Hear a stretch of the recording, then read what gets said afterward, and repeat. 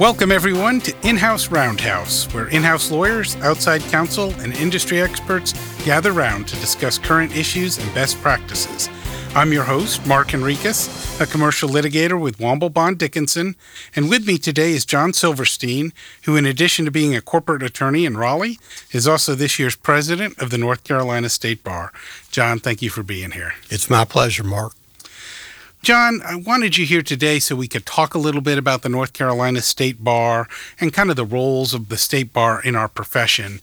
I know a lot of our listeners may be in-house counsel. Some may be members of this State Bar. Some may be members of other State Bars. Some may not be State Bar members. But I think it'd be interesting to talk a little bit about what we do. As serving as a State Bar counselor, I know that there's a lot of different hats that the bar wears and things that the bar does.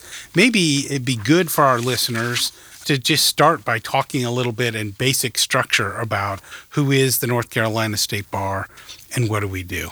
Sure, Mark.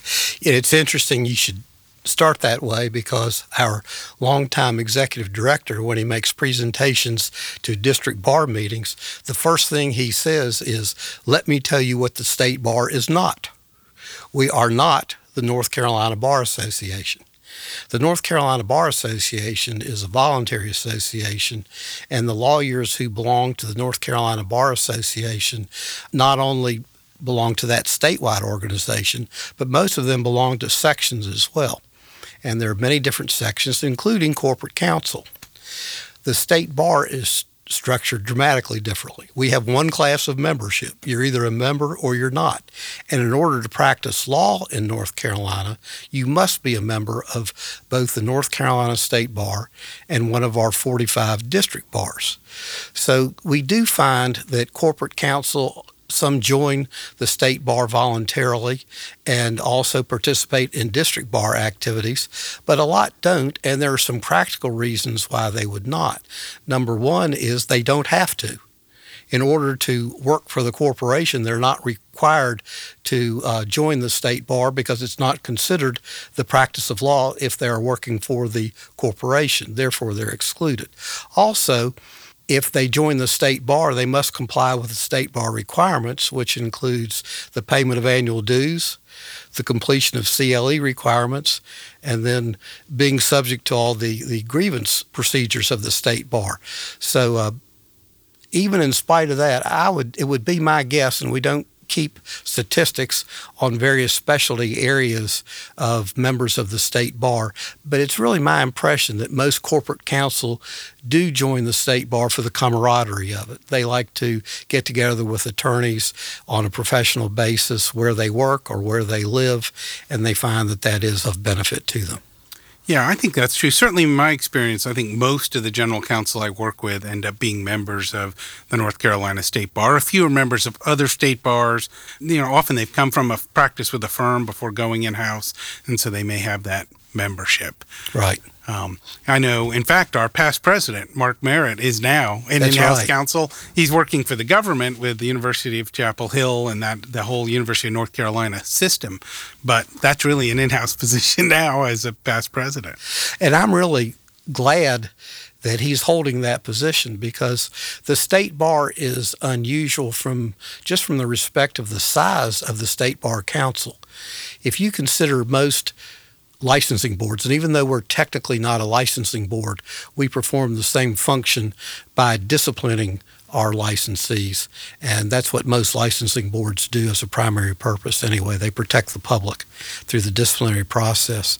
And when you have all of the practice areas represented as we do, with our 68 members, it really helps us do a better job. And I think that of all the various categories of the practice of law that are attracted to State Bar activities, you see a lot of criminal lawyers, you see a number of family lawyers, you see corporate counsel, but you don't really see many in-house lawyers. So I think by having Mark add that perspective, it really helps us a lot. And interestingly, I think from a public relations perspective, because I think in-house counsel are concerned a lot more with public relations than a lot of us in private practice are. And I think that since the State Bar does get involved various policies and having to take positions that do require some degree of public relations aspect, I think that having someone on the State Bar Council who has that background is very helpful. I think that's good. Now, I know the State Bar does a lot of its work through committees. For those that aren't too familiar with it, can you give an overview of what some of those committees are? Sure, Mark, I'd be glad to. And I have a tendency to get a little wonkish when I talk about the committee structure, so if you need to interrupt me, please do. The two great committees of the State Bar are the Ethics Committee and the Grievance Committee. And every bar counselor is a member of either the Ethics Committee or one of the three grievance subcommittees. The Ethics Committee is responsible for adopting, amending, and repealing the rules of professional conduct, which is in effect the Bible by which lawyers must practice law. And the Ethics Committee meets on the Thursday of our quarterly meetings, and their meetings can last, as you well know, up to 4 hours and even longer sometimes. I know that you wouldn't say this, but I know that the Ethics Committee members consider themselves to be the last great debate society in the United States. And my background is mainly in grievance, but having learned about ethics since I've been an officer by attending a few of your meetings, I would certainly agree with that. The Ethics Committee, you understand this a lot better than I do and can explain it, but there are approximately 5,000 calls each year to our Ethics Council from attorneys who are seeking ethics advice. At the other end of the spectrum, there are a small handful of formal ethics opinions that are issued by the Ethics Committee. And between those two, there are a lot of inquiries that pass through the ethics staff and through the committee for attorneys who are seeking advice. And generally, it's not just an individual attorney who's interested in getting an answer from the ethics committee. Most of the time, it's a matter of general interest. And so the ethics committee, what's impressed me as a grievance person, seeing how the ethics committee operates, is your subcommittee system, and how you really study the issues very carefully before they even get to the debate before the Ethics Committee. I know you don't want to talk about AVO to any great extent and the lifetime you've dedicated to that subcommittee, but I think that's emblematic of the attention that is given to these important issues that come before the Ethics Committee that are really fully vetted by a subcommittee before the full Ethics Committee even debates them. And I think it's a wonderful process and stands us in great stead. The Grievance Committee, which also meets on Thursday mornings of our quarterly meeting, meets in 3 separate subcommittees. And there are 17 staff counsel who are assigned to the Grievance Committees, about a dozen of them full-time. And they're assigned to one of the 3 subcommittees, and they investigate grievances that are filed against attorneys in North Carolina. Who can file grievance? Anyone can file a grievance. And so you don't have to be a client? No, as a matter of fact, I should probably answer that by saying anyone does file a grievance. All right. I'm speaking to the current chair of the Ethics Committee. In my background, I was chair of the Grievance Committee for 2 years. We have around 1,300 grievances filed each year. Fortunately, most of those are dismissed. And one reason is because anyone can file a grievance. We'll have grievances that are filed against, I remember one was filed against an attorney because he wouldn't fix the air conditioning in a person's apartment. And we had to point out that that's not a violation of the rules of professional conduct. I believe you'd agree with me there aren't any rules that directly address air conditioning. That's true. I think you'd have to look for those. That's right. There may be some circumstances where it's a problem to put someone under hot lights and sweat out the answers. Right. But absent that, I think air condition repair is probably not something we regulate. That's right. And then we have some others that get more interesting. Sometimes we might have, and this has happened, might have parents who pay the legal fees of a child who's had criminal charges filed. And when the child goes in and tells the attorney what actually happened, it's quite different than what the child might have told the parents what had happened. That No, actually really? happens, Mark. That does believe it or happen? not. That does A happen. child not telling the complete whole truth to the parent? That is a shock. The phrase alternative facts is popular these days, and that's a great example of alternative facts. But so what happens is the parents will file a grievance against the attorney because their child had done nothing, yet was convicted in a court of law of criminal conduct. And we have to advise the parents that even though they paid the fee, it's the child who is the client. And so the relationship is that the parents are complaining of, or any rules they're complaining of, do not have anything to do with any perceived obligation from the attorney to the parents. There is none. So those types of situations can occur. So we end up dismissing about 1,000 of the 1,300 complaints that are filed each year. And then, again, to avoid being too wonkish, but the 3 subcommittees sit as if they were grand juries.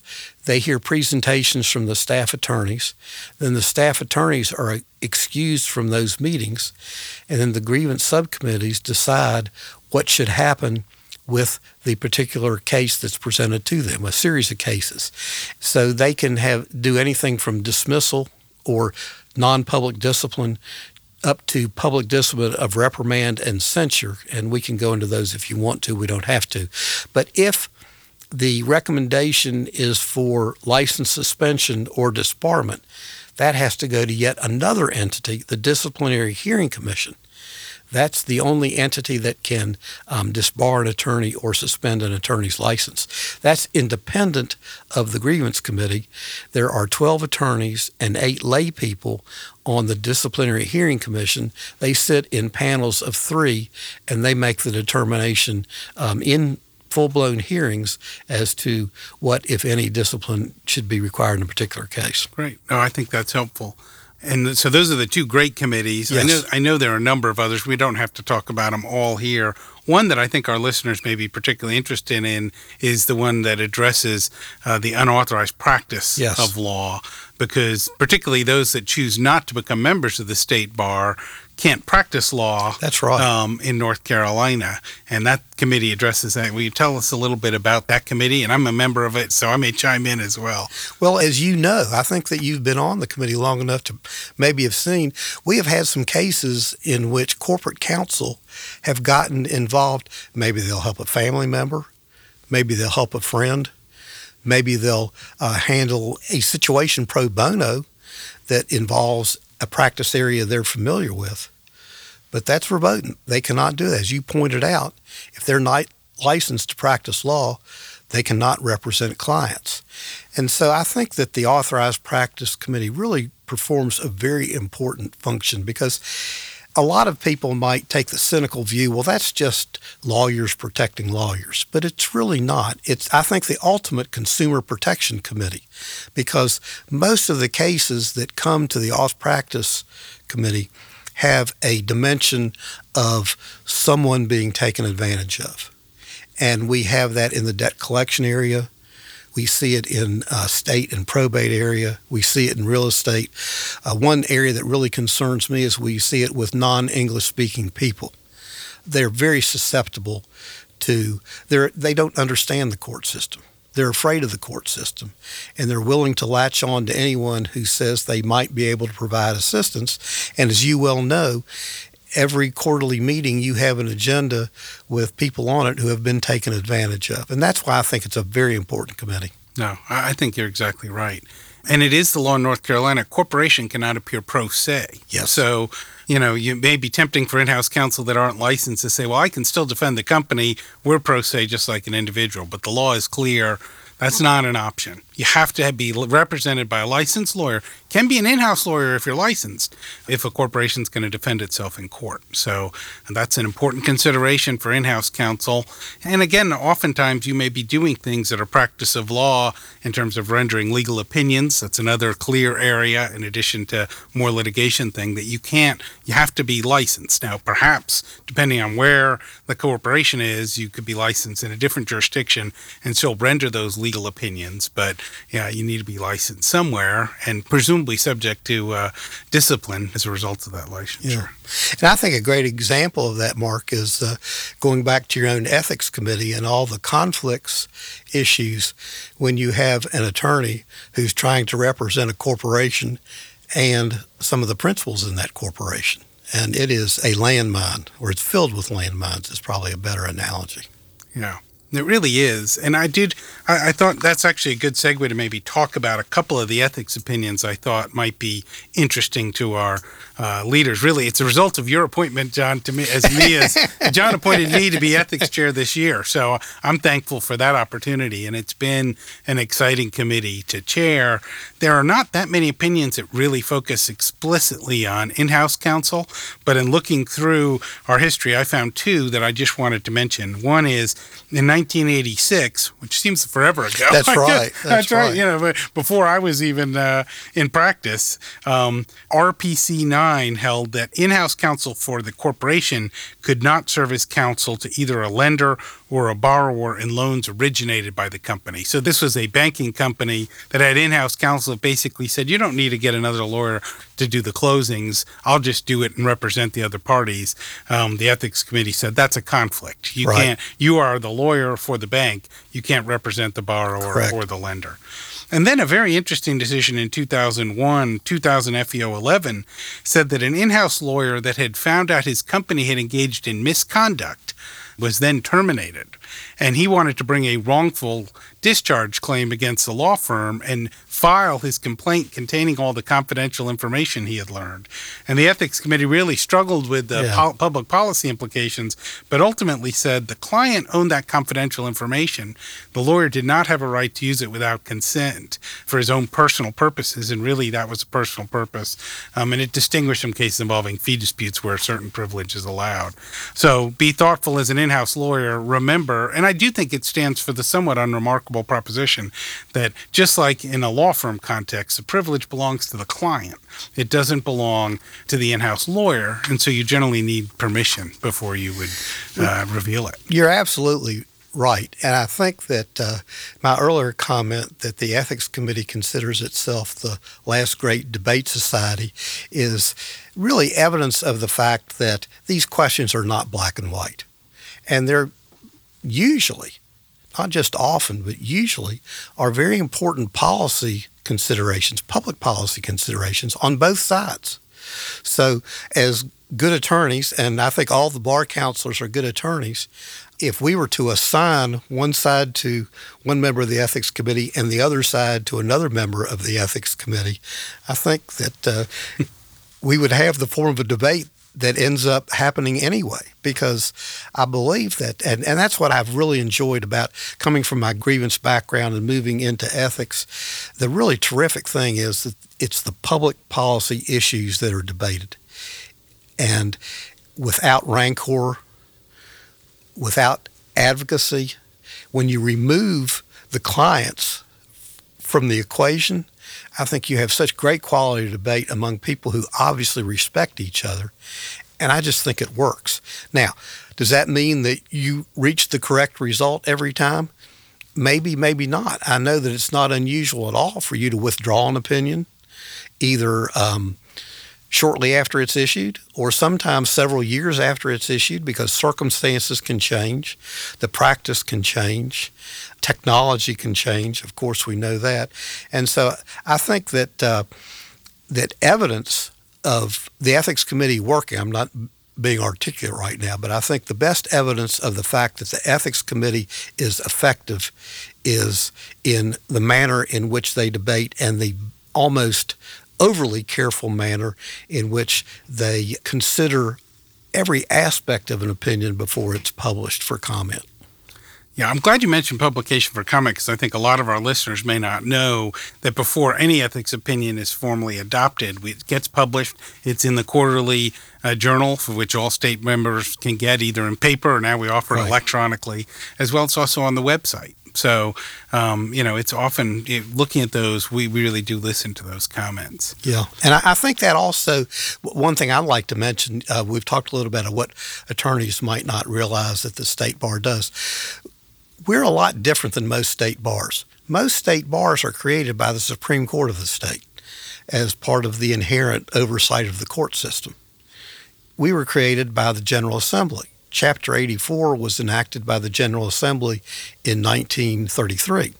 But we're not just legislative created, because these rules that you just mentioned and the ethics opinions, any rules of the state bar, before they're enacted, they must be approved by our Supreme Court.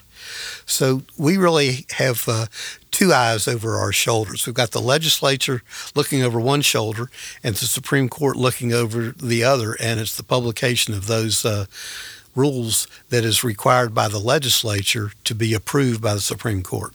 Gotcha. One other role that until I became a counselor, I didn't even realize the State Bar did was their lawyer assistance program, sometimes called the LAP program. And that's something I'm not sure our listeners know about either. Could you just tell us a little bit about what LAP is and what it does? Mark, during the course of my experience on the council, I have bought into LAP hook, line, and sinker. I agree with you. I mean, I've heard their presentations and talked to some folks, including Darren Jordan, one of the counselors that chaired that committee for a number of years. And it's remarkable to hear about what they are doing for lawyers that need help with addiction problems and other stuff. And again, I don't think people realize that that's something that is funded through the state bar. I'll tell you something that I found interesting, Mark. I was sworn in as president of the state bar at the end of October of last year. I had been president for, I think, 5 or 6 days when I traveled to Asheville to go to the annual LAP conference. And as you know, you're active in the state bar. You're active in your legal specialty. You belong to several affinity law groups. You're used to seeing the same people at a lot of the meetings you go to. I went to the LAP meeting and I didn't really recognize anyone. And it was an unusual experience for me. But the people that were there were so happy to be there. And they were so involved in the LAP program. And I think when you stop and think about it, these are people whose, I don't think it's an overstatement, but to say that they were really resurrected by the LAP program. I mean, these were people, some of whom had lost their profession, some of whom have spent time in jail. And through the lawyer assistance program and the counseling and the support they've gotten, not only have they become lawyers again, but they've become valuable members of their communities and their families again. And when you see people who have really sunk to the depths and have come back from the depths to be productive members of society, it's a very uplifting experience to be involved with the LAP people and to understand the elements of the LAP program. I think that's awesome. I know you've been involved in the state bar for a long time.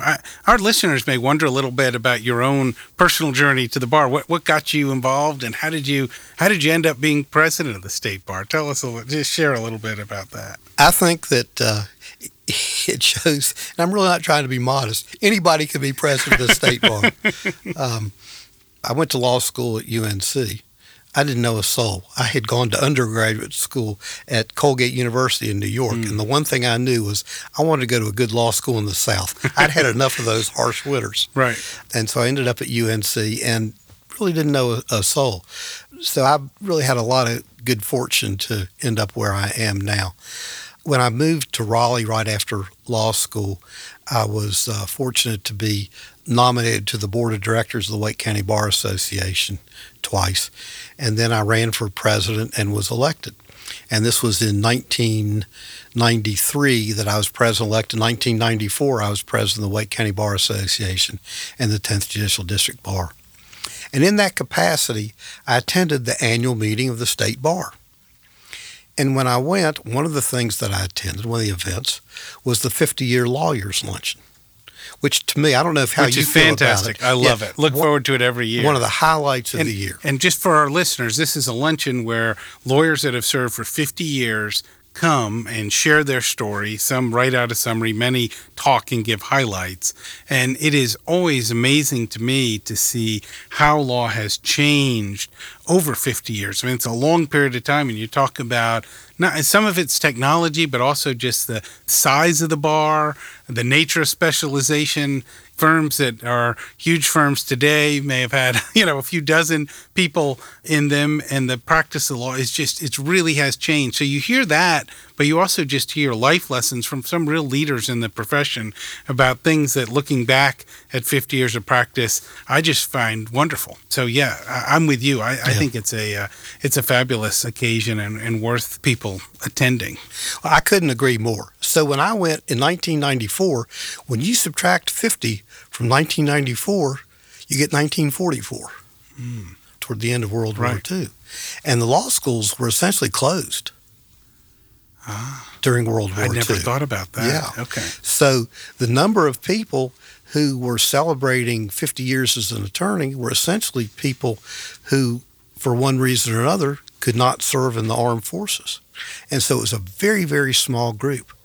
And I remember attending the luncheon and thinking to myself, that's quite an accomplishment. To be able to practice law for 50 years really is a huge statement. To be able to be a counselor to clients for 50 years, I used the word awesome just a few minutes ago. It almost overwhelmed me. And at that point, in 1994, I'd graduated from law school in 1971, so I'd been out 23 years and wasn't even halfway there yet. I decided that's my goal. I want to be a 50-year lawyer. Wow. And I got to know a few of the people who are active in the state bar. My partner, Howard Satisky, actually was a bar counselor. And there was one year where several openings came up, and I was one of the ones nominated to be a counselor, and fortunately was elected. I think maybe somebody must have dropped out or something, but I did get elected. And then it's just, Mark, so much a matter of just being in the right place at the right time. I remember that when I joined the state bar, John McMillan and Hank Hankins were working on a new headquarters building for the state bar and procuring the land. And I just happened to be a new counselor. I happened to be from Raleigh, and I did real estate as part of my practice. So they put me on the facilities committee. And eventually I became chair of the facilities committee. And I don't think I've ever had a position in which I have received more credit for things I did not do than that one. As you know, we have a wonderful new building. It is a beautiful facility. And a lot of people have been very nice and have complimented me, and I had virtually nothing to do with it. I just tried to make sure everybody was doing what they were supposed to be doing so we didn't get in trouble. And it ended up being just a wonderful project. Since the building project turned out so well, they made me chair of the grievance committee, and I guess must not have messed up that too much either. And so I got into the line of succession to be an officer. But honestly, Mark, so much of it was just being in the right place at the right time for filling a need that happened to exist on the state bar. Oh, that's great. I appreciate you sharing that personal story. That's neat. Obviously there's some ongoing responsibilities as state bar president, things you have to do in terms of appointments and other things. Are there goals that you have for this year of presidency, which I guess is now we're almost half halfway. over. It's half right. over already. It's hard to believe. It seems like just recently you were sworn in. That's right. Particular focus areas or things that you want to accomplish or leave as your mark on the bar. 1 year is such a short period of time. Even though we're on the bar council for a pretty long period of time, I think that maybe over the course of that time, if you can get involved in some issues that are important to you and provide some input into the resolution of those issues. I know that's very vague, and I'll talk about it more specifically in just a second, but it's pretty hard in 1 year to have too many long-range goals. I know that one thing I think that has worked out really well is the disciplinary review committee. We, in the grievance committee, we really strive to be consistent in our discipline and to be efficient. It's just not fair to anyone for the process to drag on too long. And I'm really not trying to embarrass you with this, but we don't have the luxury of the time that you feel pressure in the AVO situation. It's self-imposed pressure because you're getting into due issues, which I'm going to talk about in a second, and it's important to consider those. In the grievance process, you really just can't go on too long. Right. You've really You've got to get closure. You've got to for get fairness. That's right. To the person making the grievance and to the lawyer that's right. being challenged. And Colin Willoughby, our vice president, is chairing that effort this year for the disciplinary review. And I've just really been enthused at the progress that they're making. I thought that they might just be rudimentary and take a look and say, well, we're doing pretty well. But they really haven't. They're really trying to explore, and they've taken what I think is a good process, and I think they're going to make it better. I think that, and this is Mark Merritt's initiative, the Communications Committee, I think has gotten off to a terrific start. I know you're involved in that as well, but I think with the engagement aspect of it, the technology aspect of it, and the publication aspect of it, I think that they are really getting up and running and functional much more quickly than I would have anticipated. That's a brand new committee. And to be as far along as they are now, I think is pretty remarkable. I think that our legislative committee has made terrific inroads in establishing relationships with legislators and not only having the council understand the legislative process, but having legislators understand the council process. The things that I think about and that I really can't are too long range for me to have impact, and I'm pretty sure you'll agree with me on this, is one is the impact of technology on the delivery of legal services. And it's pretty easy to, every time we go to a national meeting, they're talking about the cloud and AI and throwing all these terms out and talking about all the things that can be done to predict jury verdicts and just all of these esoteric things. But what really concerns me is the impact technology is having on the day-to-day operations of the court system. If you talk to some of our North Carolina district court judges, one of their biggest problems now is that litigants are not represented by attorneys. And they feel that it's too expensive. They are concerned that they look on the internet and think that they can get information they need from the internet and take it into court. And so I think somehow we're going to have to bridge that gap between the availability of technology and how it can provide practical benefit to people. In some states, I think it might even be Tennessee, they have put attorneys into courthouses, not to represent individuals, but to give them specific guidance on the problems they're going to be addressing, which helps the judges. These district court judges are so concerned because they will have one litigant with an attorney and another litigant with a non-attorney. I was just talking to a district court judge about this Monday evening in Roxborough. I went to Alan Hicks's Civitan Club and gave a talk. And a district court judge came up afterwards because I always talk about technology. And he said he's having a very difficult custody case, and there's an attorney on one side, and the other side's unrepresented. So does the judge represent the attorney? Is it fair to the party who's represented by an attorney for the judge to intercede on the non-represented party's behalf? There are some real important policy questions there. So I get concerned about technology combined with what I see happening with the lawyer population in North Carolina. I think you might have mentioned at the beginning, there are 29,000 licensed lawyers in North Carolina. About 25,000 of them live and practice in North Carolina. And between your home county of Mecklenburg and my home county of Wake, we have 44% of those 29,000.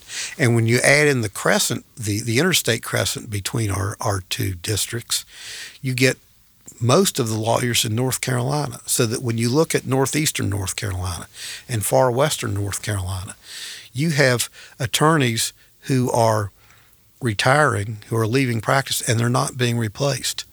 And so there really are a lot of folks in North Carolina who are not going to have legal services available. We hear a lot about it with respect to hospitals, for example, how they close hospitals in rural sections. The same thing is happening with lawyers.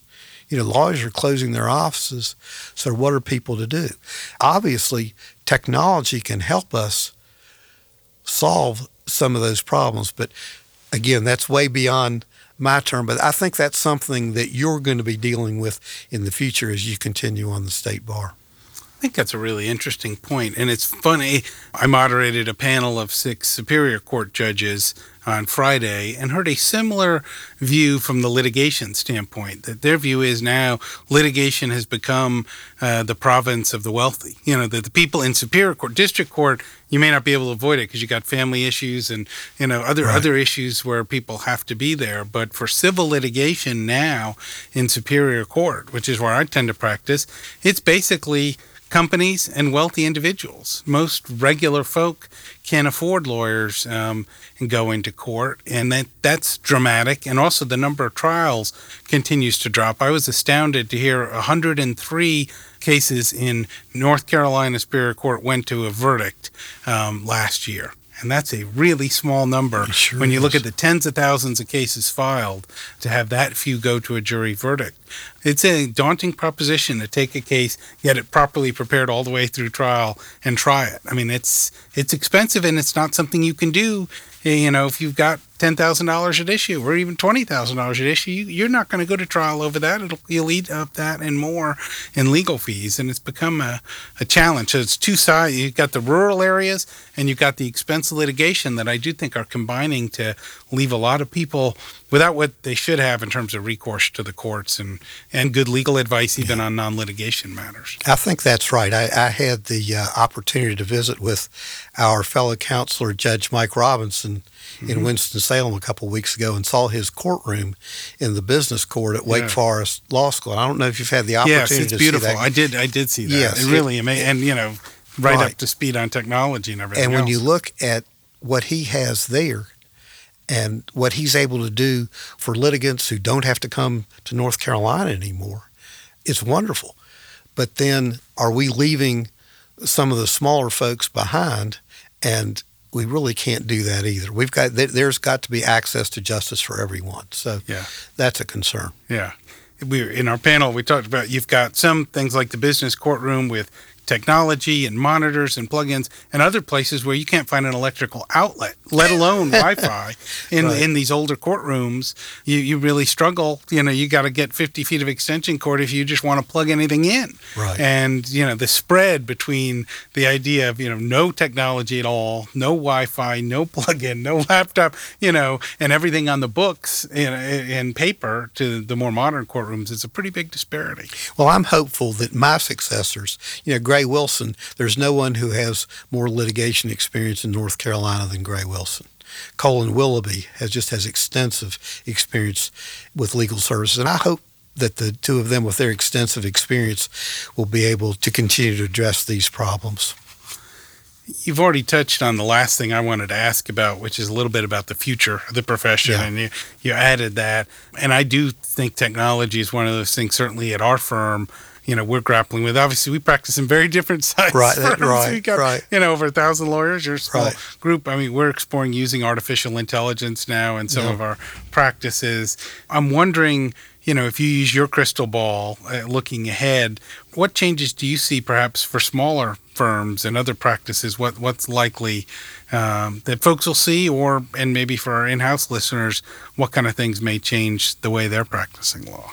I think what they're going to have to do, and I'm reminded of what you said earlier about the 50-year law years, when I am concluding my 47th year. And, all right, so 3 more till you get to address the luncheon? That's right, exactly. That goal you set a while ago. So when we started out, nobody had a fax machine. We used the copier of the title insurance company down the hall, that type thing. What I believe, and I'm glad you talked about the smaller firms, because, Womble, Bond, Dickinson, you're going to stay at the cutting edge. You have the resources. I think that until the smaller firms in North Carolina understand that we call it the practice of law, but it's really the delivery of legal services. Until they understand that model is changing and technology is having a huge impact on it, and unless they start getting on board instead of resisting change, the better off they'll be. There are some states where they have, I know my home state of West Virginia has sent attorneys into some of these rural areas from the state bar. They have provided funds for attorneys. It's not just legal aid, but it's funds for attorneys to go into these areas where folks are unrepresented and provide representation. That's great. But I think that until we do what some of the other states have done in putting attorneys in courthouses, attorneys banding together and, not necessarily to compete with internet providers or providers of legal services over the internet, but for groups of attorneys to say, come talk to us. We were at a Southern Conference of Bar Presidents meeting a couple years ago, and an attorney was getting ready to open a storefront office in a Walmart. And I think that the smaller practitioners are going to have to become much more open-minded to changes in the way legal services are delivered to clients, because I'm afraid if they don't, that they'll become dinosaurs. Wow. That's great insight.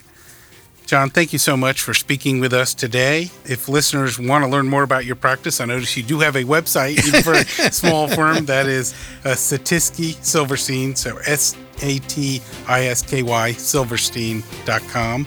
And also, of course, you can visit the State Bar's website, ncbar.gov, to learn more about the State Bar, or feel free to reach out to me. I'm happy to share more information. If listeners want to listen to previous episodes of the In-House Roundhouse and subscribe to the podcast, you can do so at our website, womblebonddickinson.com, or go to iTunes, Google Play Store, or SoundCloud and subscribe there. If you have questions or comments, please share them with me via LinkedIn or Twitter.